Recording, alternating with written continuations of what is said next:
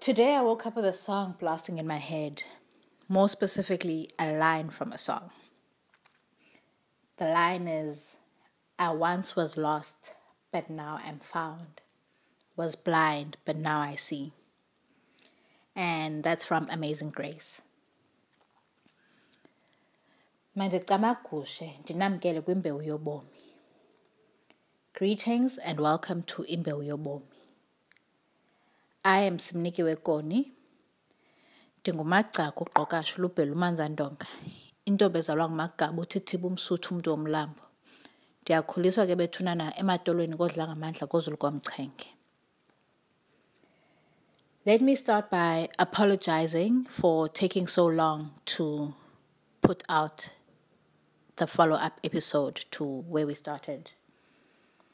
I apologize for taking so long and I appreciate your patience. Today we'll start speaking about the false narratives that surround African spirituality or Isintu as a whole. Going back to the song I woke up with, just to provide some form of context, the words being emphasized or being focused on are I once was blind, I once was lost, but now I'm found, was blind, but now I see. I'm on a journey of learning. My spiritual journey has offered me a lot of learning. I've also had to do a lot of unlearning to be able to learn what I now know and what I'm still learning and what I'm still to learn. I don't come from a background that practiced Isintu or traditional African practices. So I have no recollection of amasiko esintu being done in my upbringing or during my childhood. Besides the attendance of umgidi here and there or a wedding from time to time, my experience of Xhosa cultural practices is very limited. I also don't have extensive experience of life as lalini, so in the rural villages, except for a visit from time to time to eXukwala, which is my maternal grandmother's home. And because I was a child, all I did was play. I don't have recollection of any observations of any cultural practices. So coming from the background that I come from, I also don't have any recollection of Intlombe. So when I say, I only ever heard of the term Yentlombe for the first time in my 20s, and I experienced my first one in my 30s.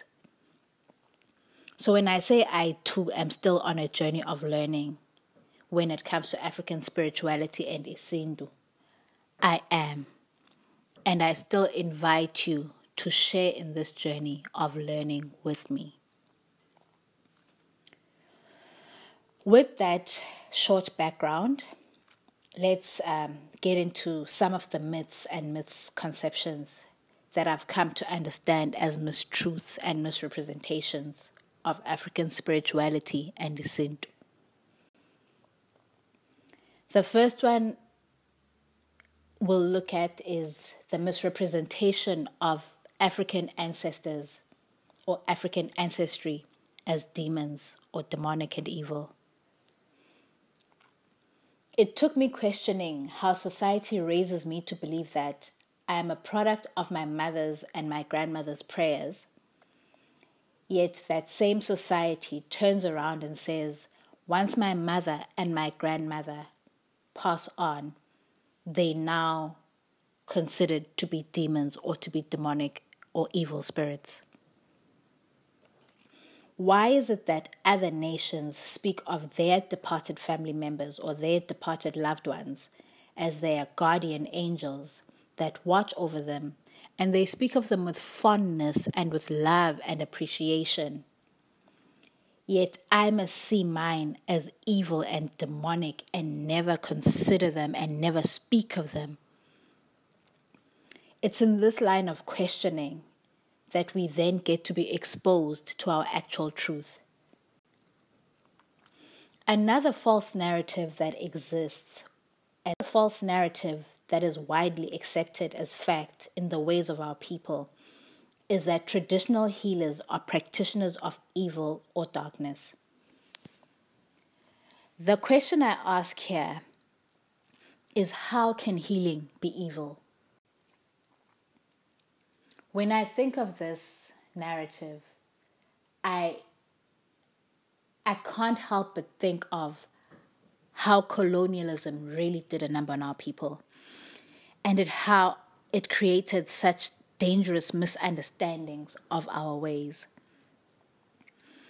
Healing, be it of physical health, mental health, emotional health, or spiritual health, is not evil. Therefore, healers by design are not evil practitioners. Can there be people that misuse something made for good to advance agendas of darkness? Yes, that can happen. But I feel it's important that we understand that the purpose of healing is not for such. The purpose of healing is that of light and of love and of good. As an extension of this misconception around the work done by traditional healers, there exists a false narrative that traditional medicine is used for evil or for casting evil spells. The misrepresentation of our medicine as evil is also very false. Traditional African medicine uses the most natural and organic elements to heal that which needs to be healed. In my journey, I've grown to find it amusing how people are always in search, or people are into alternative organic healing, but still do not consider African medicine as organic. On a separate day, I would like us to talk about how our own healing methods are called alternative in our own space. Please make a mental note of that. We'll go back to it on a different day. For now, I think we'll leave it with these 3 false narratives. But I'd like you to share with me what false narratives you grew up with. What were you blind to, but you now see through different understanding or through different perspective? Today, I'd like to challenge you to question and awaken your journey of learning and of healing. Wanga umdali namanyange angasigcina asikhusela sikhanyisele. Makwande, Camagu.